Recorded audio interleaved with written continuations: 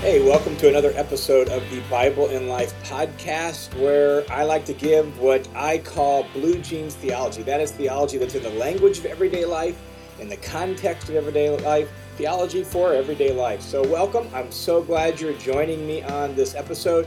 And I want to give a special shout out. I want to say hi to the folks listening in the Netherlands and the folks listening in Singapore. You guys have been real consistent lately, so thanks for being a part of the Bible in Life family. I'm so glad that you are listening, and I pray that it's helpful to you as you grow in your walk with Jesus. And if you're new here, I want to say welcome to you as well. If this is one of your first episodes, thanks for joining us. I'm glad you're here checking out the Bible in Life podcast. If you want to know more about me, you can swing over to my website, johnwhitaker.net, and I have information about myself. I also have some resources there on my website that are totally free that'll help you learn how to study and understand the Bible more, or pray through Scripture so that you can build your relationship with God.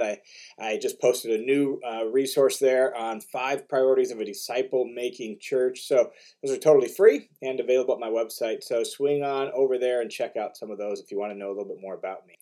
All right, we began a brand new series last week on the podcast on the topic of prayer, specifically on the topic of learning to pray from Jesus and letting Jesus be our teacher in the school of prayer. And we looked last week on the podcast at really Jesus' pattern of prayer, how it was such a part and parcel of his life that Jesus could be said to live, not just have a prayer life, but he lived a life of prayer. And that's really the example for us. And so we want to learn from Jesus how to pray and what it means to pray. And specifically on this episode, I want us to think about who we pray to and what kind of relationship we're invited into when we pray. What is God like? How does he want to relate to us? How does he want to be known by us? And that really is embodied in the way Jesus teaches us to pray. And this is highlighted right at the beginning of the Lord's Prayer in the way Jesus teaches us to address God. The way we address someone really in some ways captures the nature of the relationship. For example, I taught for a number of years at a local Bible college, and the students were required by the college to address their professors, at least in class, with their formal title. And so my title was either Mr. Whitaker or Dr. Whitaker, and that was what the students knew me as. That's how they related to me. So much so that it's not uncommon for students who graduated 5, 6, 7 years ago to still call me by that title. That's how they know me. That's the relationship they have. And some of them even say, man, I just can't get myself to call you John.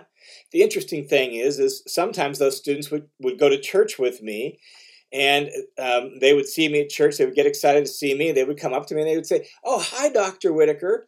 Well, now I'm at church, and the people at church only know me as John. That's just the way they've always known me. And so all of a sudden, here comes the student who calls me Dr. Whitaker.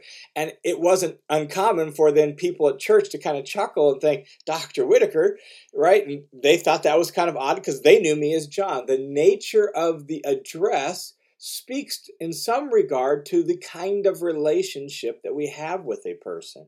Well, how does Jesus teach us to address God, and what kind of relationship does that speak of? Well, look at the Lord's Prayer. The well-known version of that is found in Matthew chapter 6, and Jesus teaches us to address God this way. He says, Our Father in heaven.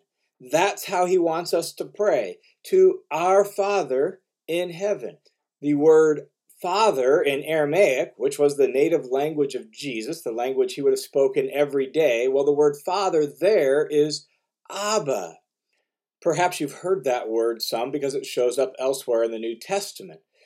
The Greek version of Abba is pater, and sometimes in the New Testament, you'll have those two words side by side, Abba, Father, Abba, pater. And in English, the word Abba is Dad, just Dad, the word that we use for our Father on a daily basis. In Jesus' cultural context, that word Abba not only was used for dad in the home, it was also sometimes used between a disciple and a rabbi, where the disciple would call the rabbi Abba, Father. And so it's a term that spoke both of intimacy as well as honor and respect. And I think that's appropriate in our relationship with God to remember that this word Abba, Pater, Dad, includes both respect and honor, as well as familiarity, closeness, and intimacy. And that's the way Jesus wants us to relate to God. And it's the way Jesus himself related to God. Mark chapter 14, verse 36, it's the night before Jesus is going to be crucified. He is in the Garden of Gethsemane, and he's praying there.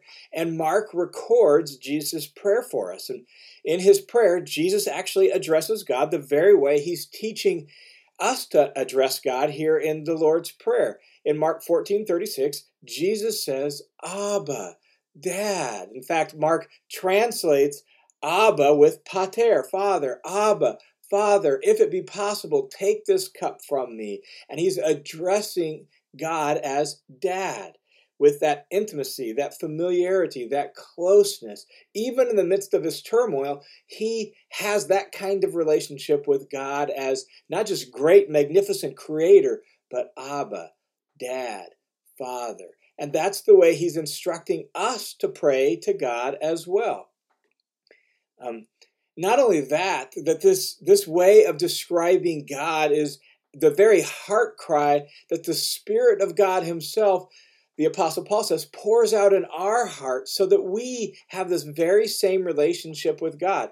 In Romans chapter 8, verse 15, for example, the Apostle Paul writes these words. He says, "For you have not received a spirit of slavery leading to fear again, but you've received the spirit of adoptions as son." And we've been adopted into God's family as his children. And so we've received the spirit of adoption as sons, by which we cry out, Abba, Father, Dad. And that's the very way the Spirit himself working in our life moves us to call out to God as Dad, as Abba, as Father. And so that's the very way we're really invited and instructed to relate to God as Dad, as Father.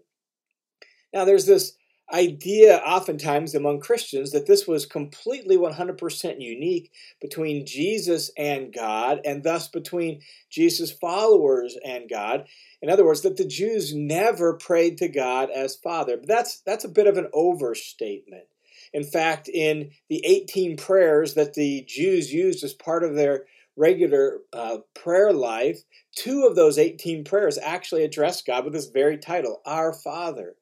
And we see in the Old Testament that God is regularly compared to a father. Never directly addressed that way in the Old Testament, but he's regularly compared to the father of his people. And so this wasn't uncommon. It wasn't completely out of bounds or completely foreign to the Jews to think of God as Father and even to address God as Father. It does seem, however, that it was a little bit distinctive for Jesus with the sense of intimacy, the sense of closeness, and what Jesus is then inviting us into by virtue of his very own Spirit who dwells in us, who calls us to address God this way. So it's not 100% unique, but I think the level of intimacy probably is a bit distinct between Jesus and God, and thus between Jesus' followers and God as well. And so we are invited into this relationship with God as Abba, Father, Dad. One of the real challenges with being invited into that kind of relationship and addressing God that way is sometimes our own experience of fathers, our own experience with our own dad, can affect the nature of that relationship. And so we have to think very clearly about this. When Jesus invites us to address God as Dad, Abba, what kind of dad is he inviting us to address? You know, I understand this challenge particularly because my dad left when I was 3.5. In fact, that's my earliest childhood memory, is the night that my dad walked out on the family. And he swung his white Navy duffel bag over his shoulder and he walked out into a dark, rainy night. And, you know, I only had a very limited relationship with my dad. He came back around about 3.5, 4 years later when I was 7.5 years old. And between 7 and 18, I only saw my dad 4 or 5 times. And so I really had no relationship with him. And that affects you, right? And now you're invited into this relationship with God as dad, as father, and yet you don't even know quite how to conceive of that and how to experience that. And so we have to be really clear and really careful in our thinking about what Jesus means by calling us to address God as Father. What kind of Father is God?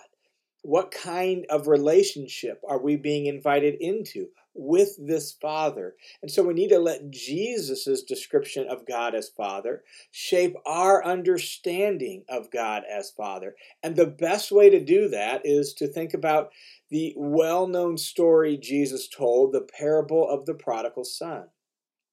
If you're not familiar with the story, you can find it in Luke chapter 15. Luke 15.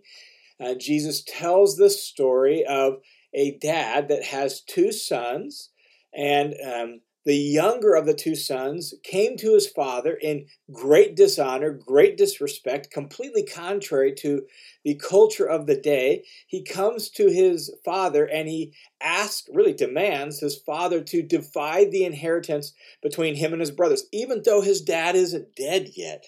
This is in effect wishing his dad to be dead, and this father does. He's like, okay, if that's what you want, and he divides the estate between his two sons. And then the younger of the son doesn't even value the family property, but liquidates his section of the family farm and then takes all the money, leaves home, goes to a far country, blows his money in just wasteful living.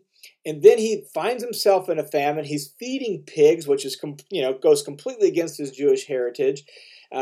And he's starving and he's hungry. And finally, he comes to his senses and he decides to go back home. Now, in Jesus' cultural context, everyone would know how the father should respond. Everyone would know and have a cultural expectation of what the father should do. The father had every right, culturally speaking, to either completely reject the son or certainly to punish the son upon his return home. But what does this father do? Here comes this wayward, bedraggled, in rags son who has blown not only a boatload of money, but he has sold off a chunk of the family land to do so. And he comes dragging his sorry self down the road. And what does this father do? Well, the father in the story, as Jesus tells us, he's watching and looking down the road, and he's waiting with anticipation for his son to come home.